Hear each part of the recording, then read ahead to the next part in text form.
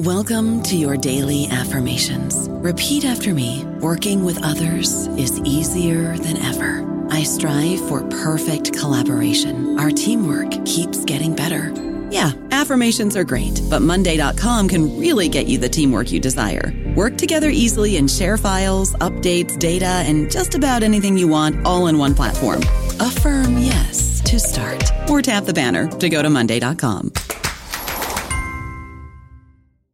This episode is brought to you by Shopify. Whether you're selling a little or a lot, Shopify helps you do your thing, however you cha-ching. From the launch your online shop stage, all the way to the we just hit 1 million orders stage. No matter what stage you're in, Shopify's there to help you grow. Sign up for a $1 per month trial period at shopify.com/special offer, all lowercase. That's shopify.com/special offer. Isn't the point of traveling to get away from it all? To feel the best you've ever felt? Then maybe you should check out Aruba. You'll spend your time relaxing on cool, white, sandy beaches and floating in healing blue water. You'll meet locals brimming with gratitude for an island that redefines what a paradise can be. When your trip comes to an end, you won't need another vacation because you just had the vacation. That's the Aruba effect. Plan your trip at Aruba.com. Welcome to the New Books Network. Greetings and welcome to this new episode of New Books Network. My name is Joaquin Rivaya Martinez.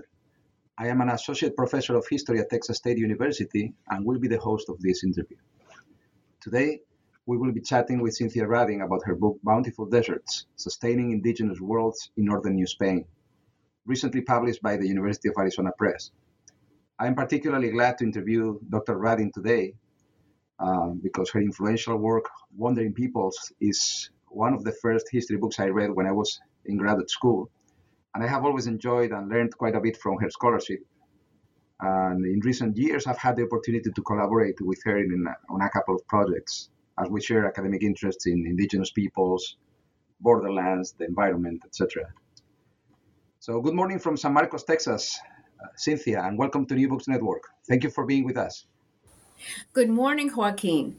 Thank you very much for inviting me to this very pleasant conversation. And I appreciate so much the opportunity to talk about the work and the interests that you and I share and to talk about my book. All right. So Dr. Cynthia Radin is the Guggenheim Distinguished Professor of History and Latin American Studies at the University of North Carolina at Chapel Hill. Her scholarship is rooted in the imperial borderlands of the Spanish and Portuguese American empires and emphasizes the roles of indigenous peoples and other colonized groups in sharing those borderlands, in shaping those borderlands, transforming their landscapes and producing colonial societies. She is past president of the Conference on Latin American History, affiliated with the American Historical Association. She has served on the editorial boards of several journals, including the American Historical Review, the Hispanic American Historical Review, the Americas. Dr. Radin is president of the board of directors of the Americas Research Network and is co-editor with Dana Levine Rojo of the Oxford Handbook of Borderlands of the Iberian World. In addition to numerous journal articles, her publications include the aforementioned Wandering Peoples, published by Duke University Press in 1997, Landscapes of Power and Identity, Comparative Histories in the Sonoran Desert and the Forests of Amazonia from Colony to Republic, published by Duke University Press in 2005, Borderlands in World History, co-edited with Chad Bryant and Paul Redman, published by Palgrave in 2014, and most recently, Bountiful Deserts, Sustaining Indigenous Worlds in Northern New Spain, which is the book that we're about to discuss, published this year by University of Arizona Press. So, Cynthia, tell our audience a little bit about yourself. For instance, how you became a historian and where does your interest in the indigenous peoples of northwestern Mexico come from? Thank you, Joaquin. The decision to become an historian began with my undergraduate education, where I completed my bachelor's degree at Smith College. And having lived in Eastern United States, I had no previous background in Latin America. But I decided to major in history and to develop two concentrations in early modern Europe and in Latin America. And it was largely through the influence of one of the professors who was at Smith College at the time, Ramon Ruiz, who had a very distinguished career in the history of Mexico. And it was also the time in which we were living. I was finding ways to combine music and history in my own personal development and in my intellectual development. And I told myself that I wanted to study a developing area of the world. So having studied Latin and French, I then jumped into studying Spanish. And my interest in Latin America and in the indigenous peoples of Latin America, and with a focus on Mexico, came from the opportunities I had to experience life in Mexico directly. During the summer, between my junior and senior years, I joined an American Friends Service Committee, what they called a work camp in Guanajuato. And this was my first experience with people who at the time probably didn't identify as indigenous, but they were certainly ejidatarios, they were peasants in the rural area of Pénjamo of Guanajuato. And then my second really important introduction to the region of northwestern Mexico and to environment and to indigenous peoples was through the first Fulbright grant that I had the privilege of holding, which took me to Sonora for the year after I graduated, after I completed my undergraduate degree.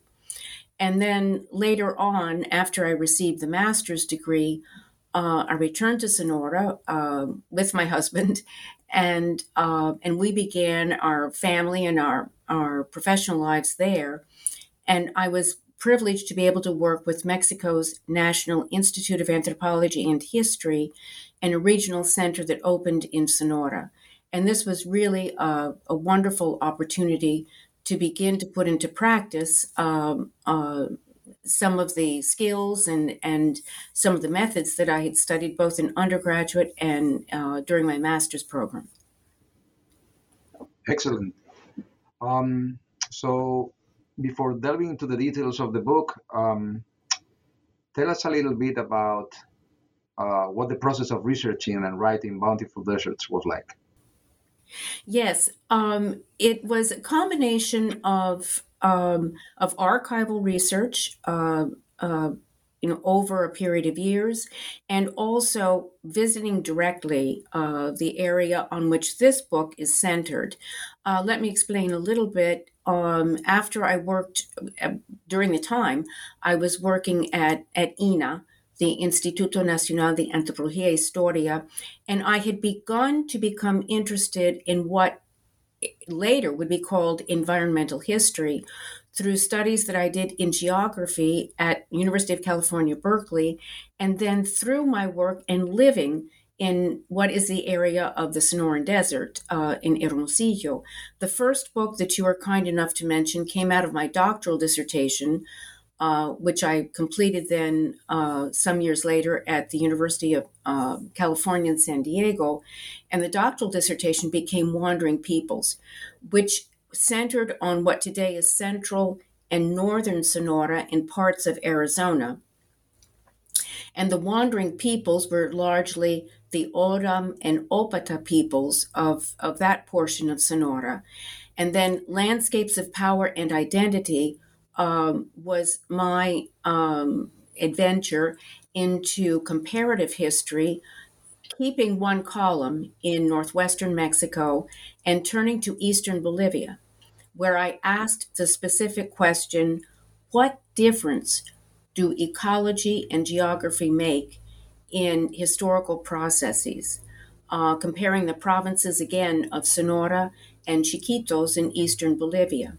And for this book, Bountiful Deserts, I came back to Sonora, but now to the portion more in the south, from the Yaqui to the Sinaloa rivers, between what today are the states of Sonora and Sinaloa.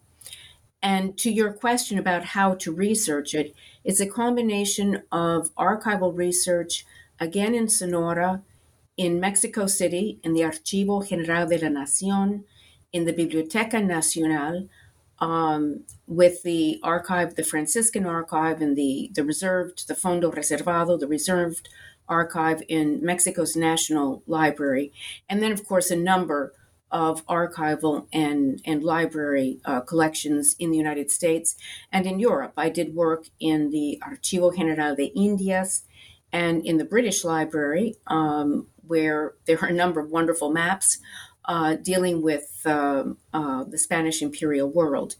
This combined with time spent in the region itself. And it's really been a privilege for me. What I have done with this book, Bountiful Deserts, is delve more deeply into some of the particular questions of environmental history and also ethnography, and to work directly with indigenous communities in the region where I've studied. I've been very fortunate to be able to learn so much from indigenous communities in all three of these kind of major books that I've undertaken. In Wandering Peoples, it was more with the Tohono O'odham of present-day Sonora and Arizona. In Chiquitos, it was with the Chiquitano indigenous peoples in Bolivia. And here I've really had the closest opportunity to collaborate with indigenous communities in the Mayo River Valley and to learn from them, to bring to them the work that some of the information that I found in the archives, to ask them about the names of plants, about some of the toponyms that I found in the archival records, to share this material with them, and then to learn from them. Mm-hmm. Yeah, I find extremely interesting, as always, your interdisciplinary methodology involving cultural geography, anthropology, archaeology, and so forth. But I think in this book, one of the most outstanding aspects of the methodology is this collaborative research that you did with extant communities, right? In particular, can you tell us a little bit about the Pueblo of Coahuirimpo? Yes, I'm very happy to. I was able to visit the Pueblo of Coahuirimpo and began a relationship with two of the people in the Gobierno Tradicional, the traditional government of Coahuirimpo, which exists through the selection of the people themselves and in a kind of parallel fashion with the two municipal governments of the small cities of Navajoa and Echojoa. I went there in 2017, invited to give a talk in an encuentro that had been organized by the Instituto Nacional de Antropología y Historia and that Gobierno Tradicional in Coahuirimpo. Coahuirimpo itself, as Navajoa, Echojoa, Santa Cruz, Tesia, and Camoa, are today living towns along the Mayo River, and they were part of the 8 mission towns that Mayo indigenous peoples founded together with the Jesuits beginning in the early 17th century. So each of these towns has a very deep historical past. And of course, these were Mayo or Yureme indigenous villages before Europeans came there.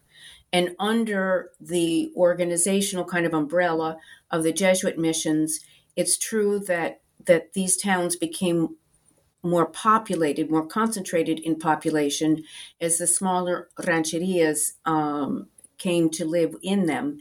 And today, these towns have a very similar pattern of there's a town center and then a fairly large number of communities, what they call comunidades or congregaciones, that live in the area around them. Their configuration now in the 21st century is somewhat more a product of Mexico's post-revolutionary ejido development, but they retain many, many of the traditional elements of their historical past. Yeah, this notion of building an environmental history from below is fascinating, really. So before getting into the nuances of the book, can you briefly tell our listeners what do you mean by bountiful deserts, since it seems a tautology, But there's a good reason to make a distinction between just a desert and the type of bountiful deserts that you're discussing here. Yes, thank you. Yes, the title was intended to kind of catch attention, and it is, and it appears to be an immediate contradiction. We in the English language think of desert as a place that is desolate, that is arid, of course, and that is lacking in things like water, productive soil, plant life, and animal life.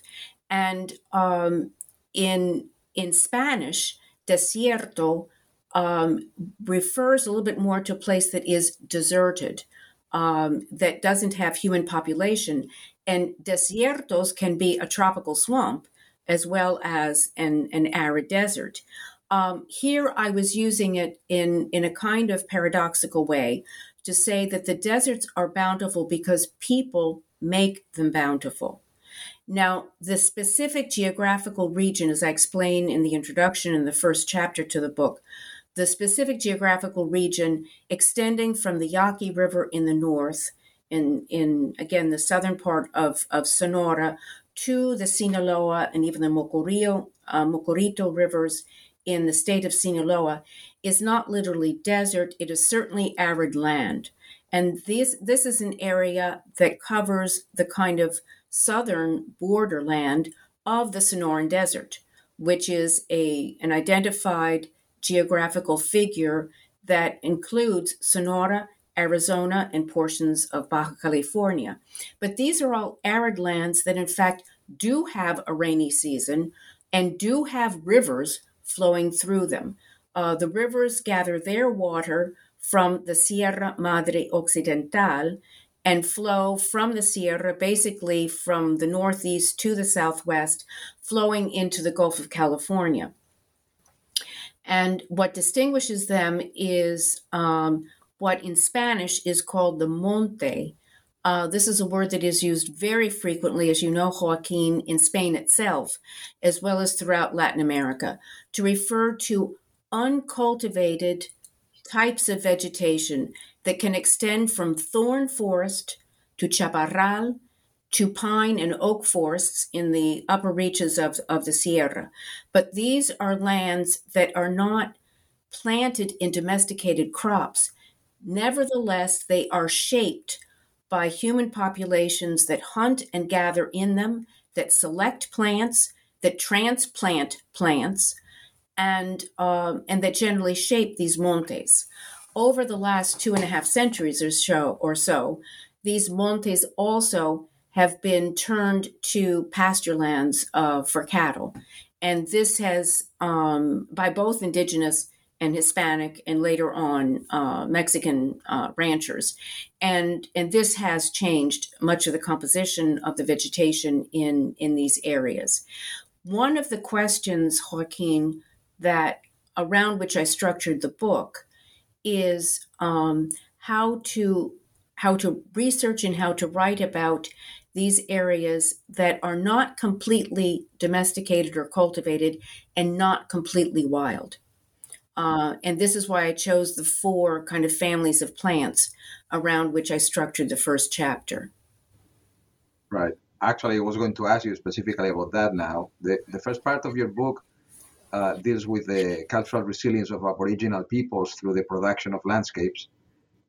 So tell us briefly who these native peoples are, the Yoremem and the Yoemem, and how they adapted to the distinct environments of the floodplains of the Mayo River and also to the Monte. Yes, I'll be very happy to. And in a way, I would like to start with a phrase that I learned from the Mayo peoples of Corimbo, which is Yoremia, Yorekame, Patwe, Mayoamaki, which means we, the Yoreme people, the true Yoreme people, born on the banks of the Mayo River. And I think this is a beautifully poetic way to express their sense of identity, very much rooted into the place. Mayo actually does come from their language, and it means on the margins of, on the banks of. Patwe is river or water, and Yoreme are the Mayo peoples that today extend from the Mayo River south into the Fuerte River into Sinaloa. Yoeme are the Yaqui people of the Yaqui River Valley and are very, very well known. Both of these peoples are very well known in the history of Mexico, and there are important communities of Yaqui or Yoeme people who live in Arizona. Um, they today say that Yoreme, which as in so many indigenous languages sort of means the people, but they give it a very special meaning to say that Yoreme are people who are fully human, who know how to live in a good relationship with nature. Now, it is thought in terms of what we know, and there have been some not as much research, obviously, in the archaeology of this region as in, say, central Mexico, but through ongoing research done by both North Americans and Mexican archaeologists, some of them associated with the Instituto of Anthropology in both Sinaloa and Sonora, it is pretty well established that the ancestors of the Mayo and Yaqui peoples have been in this region for probably 2,000 years. They've adapted, of course, to different climatic patterns. And in the river valleys, they developed agriculture probably also as long as 2,000 years ago.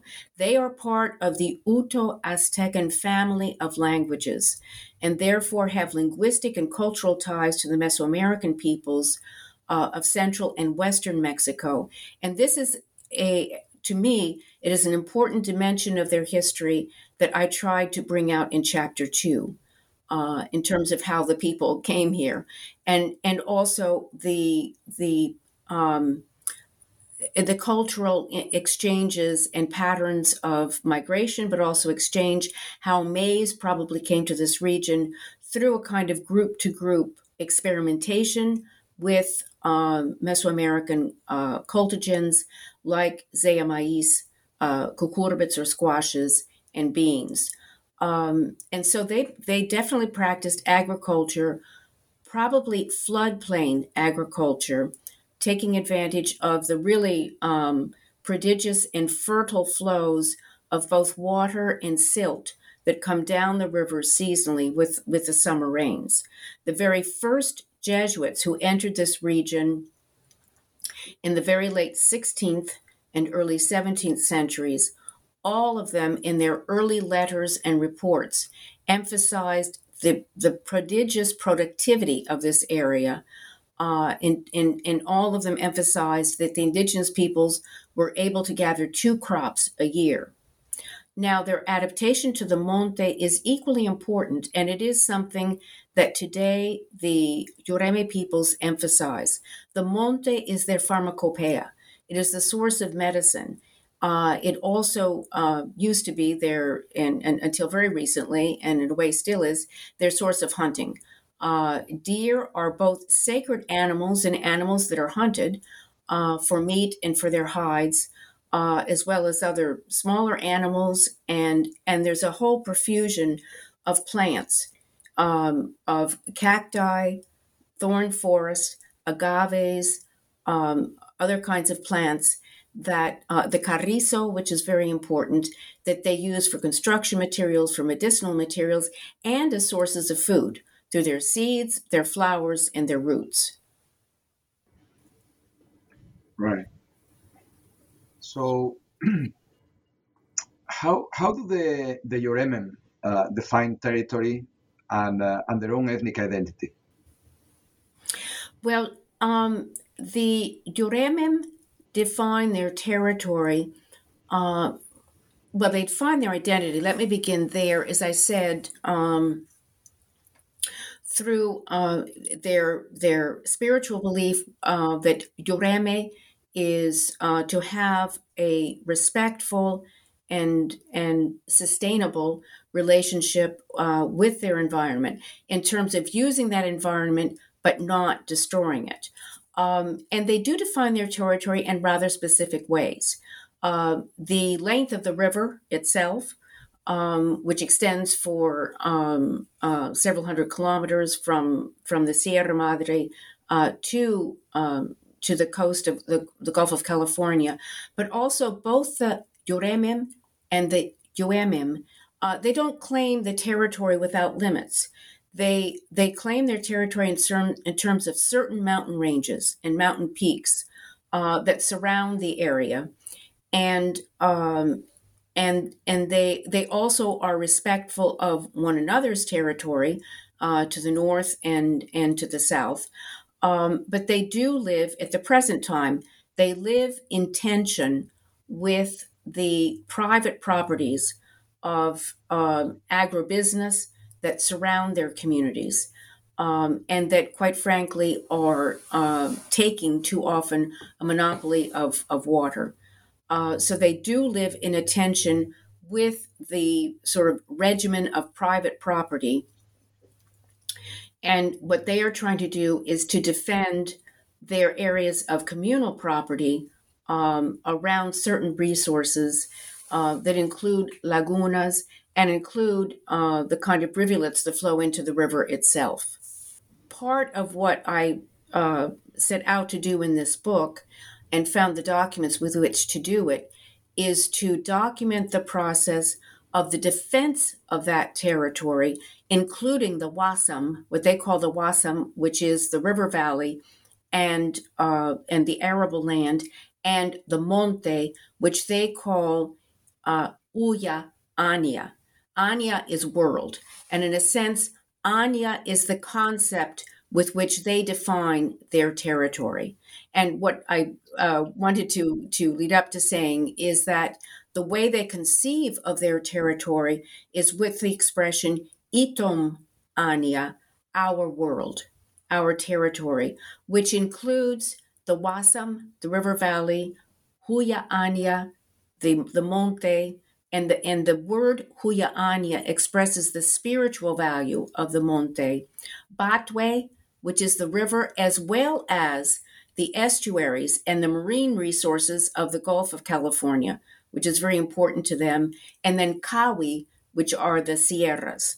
So these are the ways that they define the ecological features and zones and spaces of Itom Anya, our world.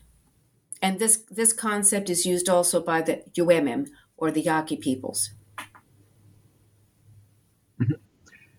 Yeah, I was thinking that one aspect of your analysis of the adaptation of these peoples to their environment is that it allows you to problematize the distinction that people tend to make between nomadic and sedentary peoples. Can you speak a little bit about that?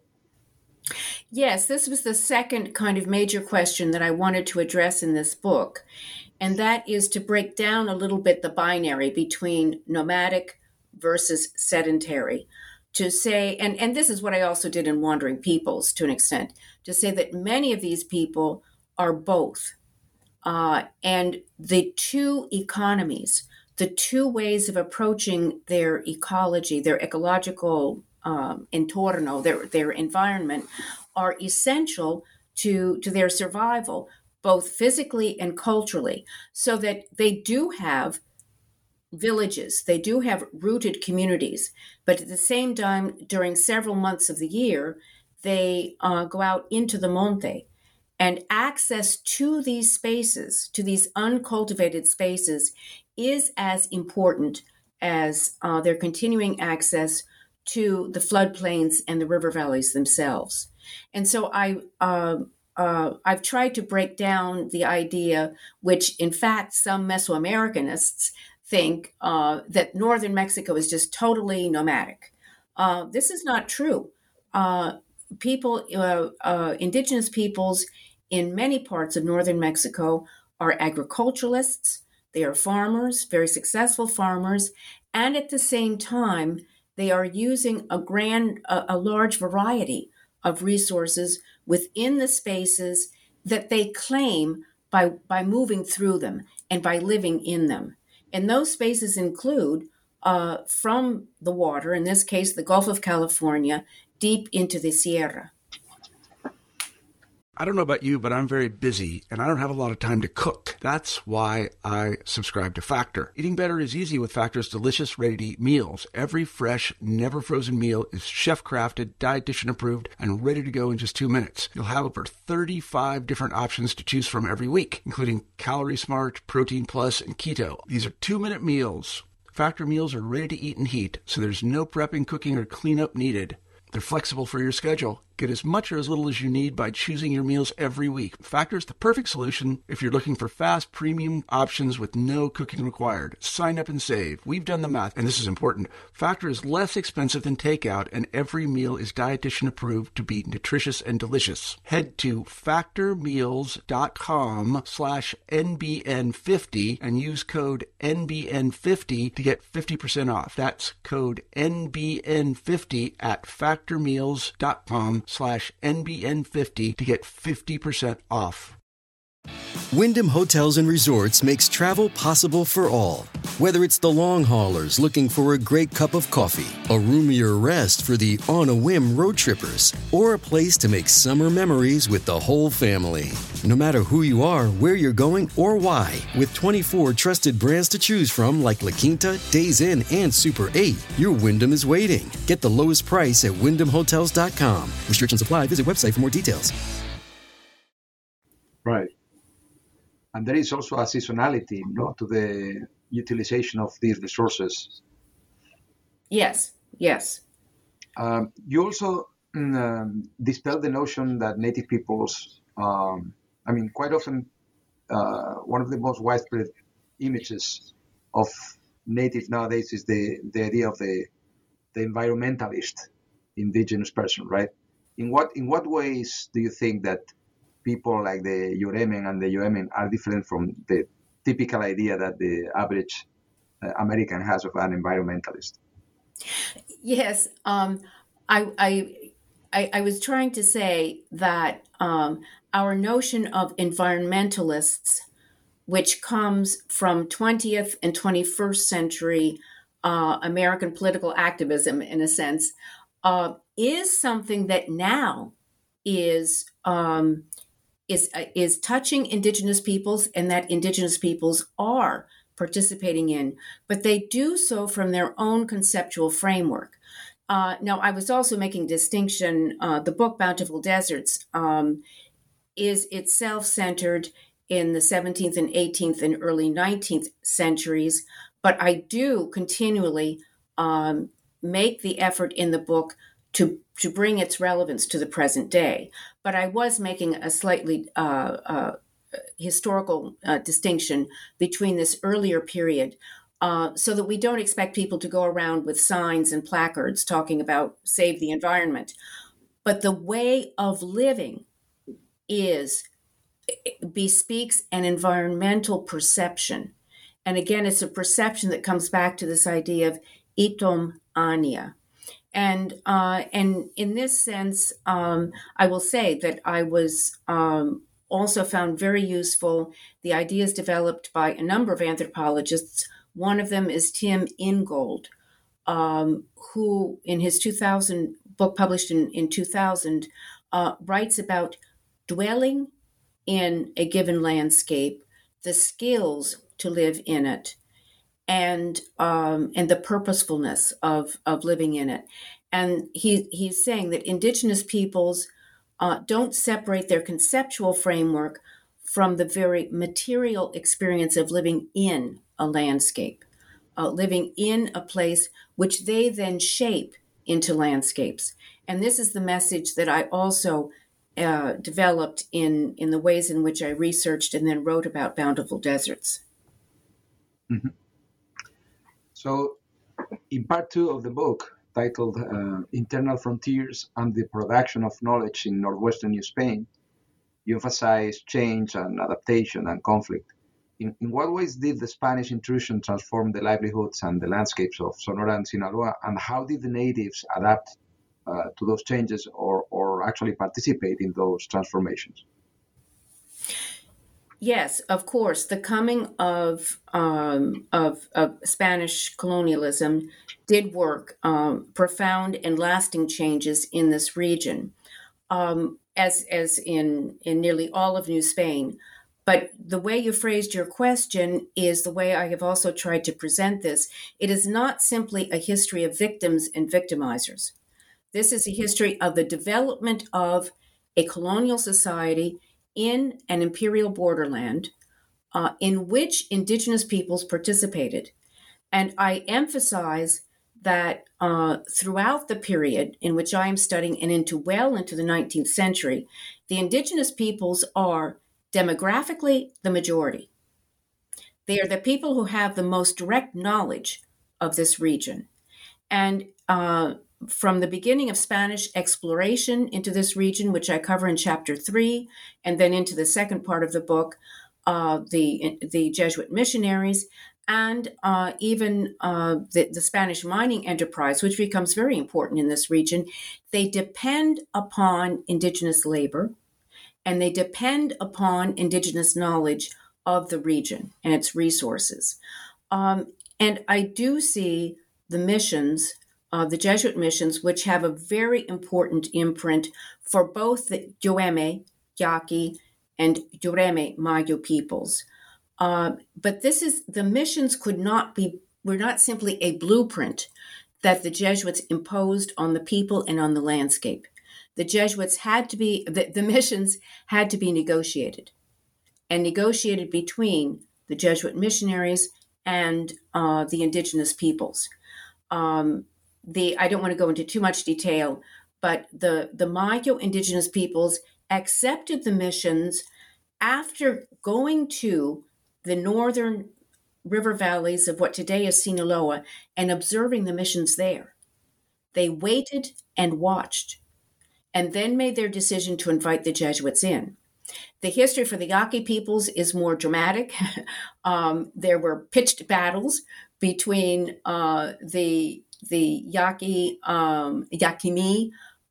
warriors and Spanish forces. Spanish forces allied with other indigenous peoples, because it should be said that even though they shared linguistic commonalities and cultural things in common, these different groups were at war with one another. But finally, the Spaniards had to negotiate. The Yaquis defeated them 3 times, and they finally had to negotiate. And what I write in the book is that I think the Yaquis saw, the Yoeme or the Yaquis saw that they were winning the battles but losing the war, because more and more of these indigenous peoples that surrounded them and to the south of them were allying with the Spaniards.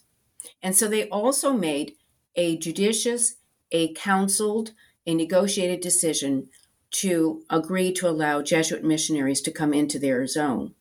Now, there's no question that the Spanish mining economy, which did demand labor, Spanish livestock raising, and the beginnings of Spanish landholding did change ecological relations in the region, probably demanding more and more of the water table. And what I research in some detail, particularly in chapter 5, is the slow but gradual process of the privatization of the monte through the Spanish legal system of composición, which allowed Spaniards, in effect, to take out title to land that de facto they were occupying with their livestock. But an important part of this whole process, and by which we can learn so much, is that indigenous pueblos were represented in these legal documents, and the indigenous agricultural lands and a portion of the monte that surrounded them were recognized as belonging to the indigenous peoples by the Spanish colonial state. And the indigenous peoples learn to manage these legal institutions to defend their land. And through their speech, which admittedly is captured in Spanish transcription, but through their presence in the visible public measurement of these lands, we learn about the kinds of resources that were especially important to them, and again, in practice, how they defined and defended their territories. Right. In the 18th century, though, there were some changes, right, in the allocation of resources that brought about the so-called Yaqui and Mayo rebellions in the mid-18th century, roughly. Can you tell us a little bit about that? Yes. And my sixth chapter, The Monte in Flames, in which I borrowed a phrase that I borrowed from Juan Rufo, El Llano en Llamas, El Monte en Llamas. This is, in a sense, this chapter is the most narrative of the chapters in the book. And I do in it tell and retell the story of what was a major rebellion that occurred between 1739 and 1741, and that was building up through the 1730s. And you have captured perfectly well, Joaquin, what I tried to express in the book. I relate the rebellion to what came before, in the chapter before, which is the increased pressure on land and water resources coming from now what is population growth among Spaniards, among indigenous peoples, and the growth of cattle, livestock herds. And also one of the things that I emphasize, other authors have written about this rebellion, and other authors have come to much of the same conclusions, but I emphasize a little bit more than they have, that an important turning point in the Jesuit enterprise in this whole region was to divert resources from these missions, particularly the missions of the Yaquis and Mayos in the province which at the time was called Ostimuri, crossing the Gulf of California and diverting resources of foodstuffs, livestock, and people, laborers, to the missions that the Jesuits felt were so important to them in Baja California. And the missions in Baja California were in much more arid lands and really could not sustain themselves as concentrated villages.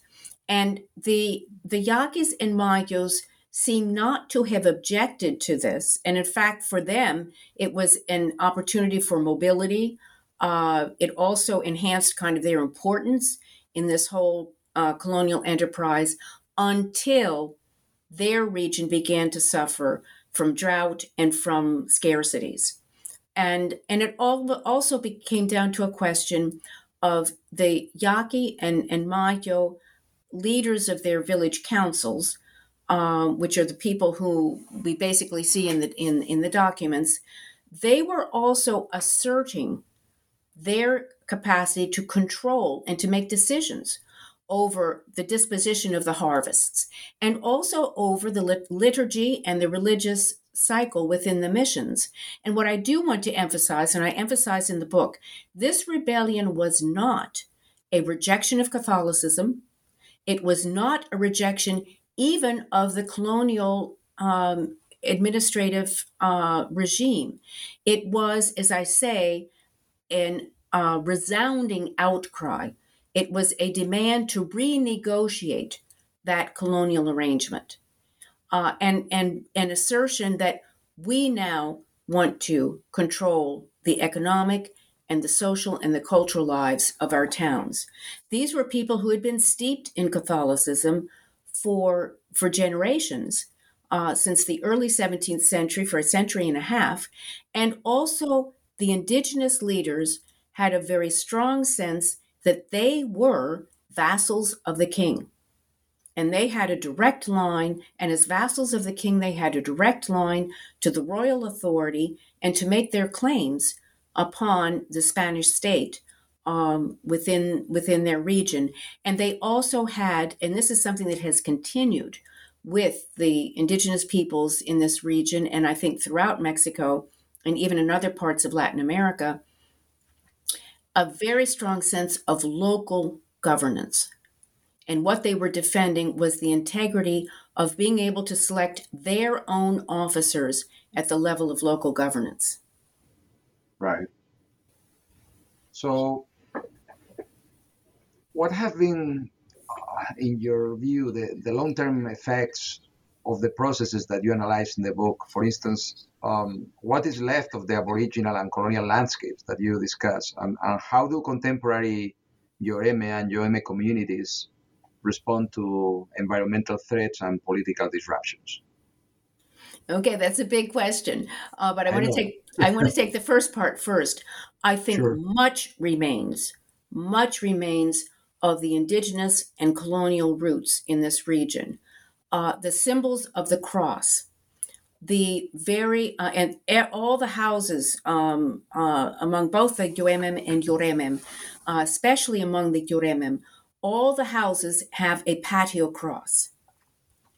And this cross is a very important center for family life, for the preparation of food, and also for the kinds of religious ceremonies that take place within the houses, what they call pahko, which are ceremonies that involve the reverence to the saints, but also involve dances and songs that bring blessings and prosperity and health. These largely have to do with ceremonies to bring or to restore health.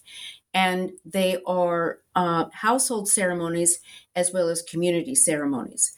The rather famous Lenten and Holy Week, very elaborate rituals, are the development of Catholicism reworked and maintained by the indigenous peoples themselves. And this is, and I was able to find ethnographic references to this even in the 18th century documents. And this was also one of the aspects that I tried to emphasize in my history of the 1740 rebellion, was that the liturgical life and the religious symbolism continued along with it. This is a very important part of Yoeme and Yoreme life today. Also living with the river, continuing to practice agriculture, and defending the resources of the monte. The changes that have come, the really great inflection points that the Yoreme and Yoeme peoples today are very much aware of, have really occurred within the last century. And these are the post-revolutionary developments from the revolution, the Mexican Revolution of 1910, and its outcome. These two river valleys underwent very intense commercial development and exploitation from the late 19th century into the 20th century through sophisticated hydraulic technology, the construction of dams on both rivers that have diverted water into what is the commercial agriculture of this area. And within the modern economy, this area is part of the breadbasket of Mexico. It was the area in which in the 1940s, the Mexican Green Revolution was developed, in which ejidatarios participated. And some of these ejidatarios are, in fact, indigenous people. But at the same time, the struggle, and particularly after the reversal of land reform that came at the end of the 20th century with the presidencies of Salinas de Gortari and the turn to neoliberalism crossing into the 21st century, these have brought great hardship to the indigenous ejidatarios and to the indigenous peoples, and some of them are in Coarimpo, who have chosen to maintain more a communal approach to land than to enter into the ejidos themselves. But both have suffered the aggressive advancement of private agriculture, private agribusiness that I referred to earlier in our conversation. And as happens in many parts of Mexico and in Latin America, the threat to the continued communal life of the people today comes from the fact that they can no longer support themselves with traditional agriculture. They do not have the resources of land and water to do so. Many are working in these maquiladoras, or these assembly plants that are now concentrated in Navojoa. Men and women have to go into wage labor to support their families, which as also has happened in the United States, with hardworking working class people who receive a very low salary. All the adults are working. This leaves the children with less of a supportive family life. There is much concern about this. And this is what I've learned by continuing to visit and continuing to collaborate with the people in Coahuilco. And if there's time, I can tell you a little bit about the work we're doing now, but to which I'm contributing in a very modest way, and work that has really been undertaken by the traditional government of Coahuilco in an attempt to shore up the family life and the community life. Please tell us more about that. Well, the modest contribution that we are making through the Americas Research Network, and you were kind enough to say at the beginning of this, I'm on the board of directors of the Americas Research Network, and we have devoted some of our funds to a project of language revitalization.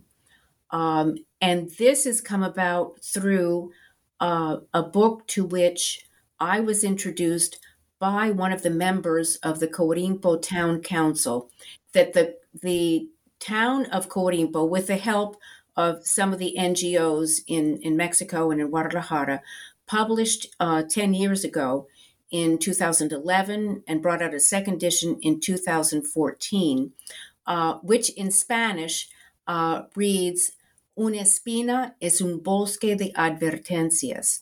A thorn is a forest of warnings or lessons. And this was a series of conversations gathered over 2 years among 7 counselors of Coahuilco, both men and women, and then laboriously written down by one of the council members and written down in Spanish.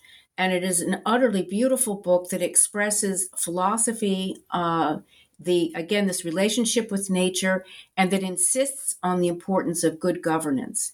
And the phrase that I recited to you at the beginning of my book, Yoreme, Yorekame, Patwe, Mayoamaki, comes from that book. So I thought that this existed in the Yoremnoki language. It turns out that it doesn't. But in consultation with one of the council members, who is herself a school teacher, I said, would you be interested in trying to recover this or produce it in Yoremnoki? And we met with some of the elders in some of the communities that surround Coahuilco that are part of its kind of political jurisdiction. And they said, yes, that they would want to do this. And these are people who, people our age, Joaquin, who do speak the language. But of course, as has happened with so many of indigenous communities, the young children who go to school tend much more to speak in Spanish. So we have been able to begin producing small passages from the book in Yoremnoki, both in written text and in recorded voice. And we have begun, it's not quite systematic, but we've begun workshops and little after-school classes for children in the homes of some of the women that live in the communities to begin practicing a little bit more the language of Yoremnoki. And this is something that we want to continue with them. And they see this as part of their effort to strengthen and reinforce the Yoreme identity, and also as a contribution to their efforts to defend their territory. Wow, that's a terrific initiative. Well, Cynthia, thank you very much for your explanations. What are you working on now? Do you have any ongoing research projects or prospective projects? Well, 2 things, and just let me say that the effort really is coming from the Yoreme people, and we in the Americas Research Network are finding ways to network with similar efforts in Mexico through CIESAS, for example, the Center for Research in Social Anthropology in Mexico. and to find ways to get funding to continue and to expand this program. So this is one of the things that this book and the experience of doing it have led me into. And one of the things that I want to continue that's very important to me is the collaboration with these indigenous communities, sort of in the nucleus of Coahuilco, the people that I now consider my friends, and also to be able to contribute to this work. And also through the contacts that I've made in the National University, UNAM, in Mexico, I'm continuing to participate in collaborative publications, some of them dealing with Jesuit science and others of them dealing with this work with the people in Coahuilco. And the collaboration that I'm doing with you, Joaquin, and the book that you are editing is also, for me, a very important part of my continued work in this area and my professional development.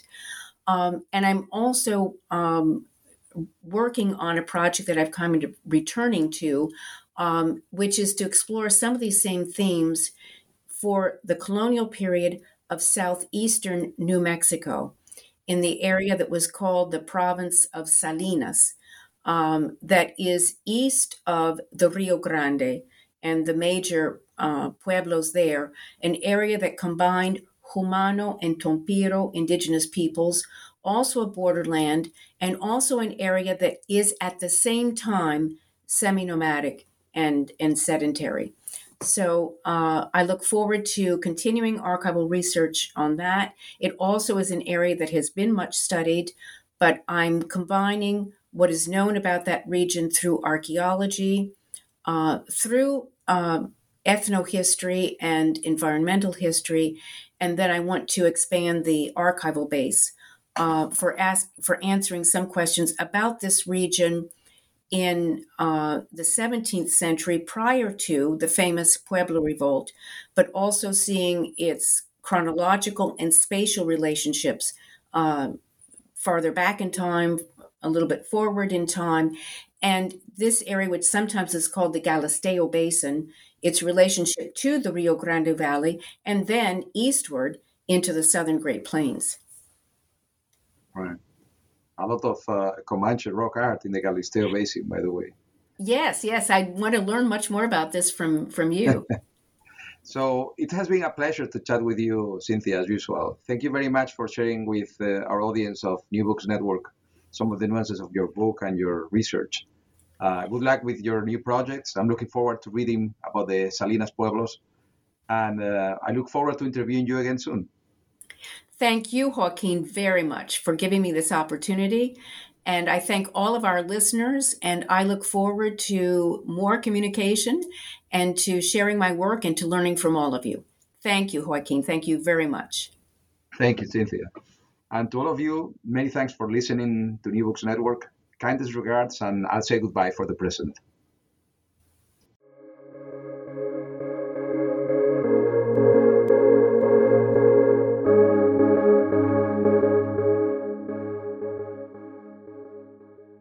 Hello, it is Ryan, and we could all use an extra bright spot in our day, couldn't we? Just to make up for things like sitting in traffic, doing the dishes, counting your steps, all the mundane stuff. That is why I'm such a big fan of Chumba Casino. Chumba Casino has all your favorite social casino-style games that you can play for free anytime, anywhere with daily bonuses. That should brighten your day a little. Actually, a lot. So sign up now at ChumbaCasino.com. That's ChumbaCasino.com. No purchase necessary. VGW Group. Void where prohibited by law. See terms and conditions. 18+.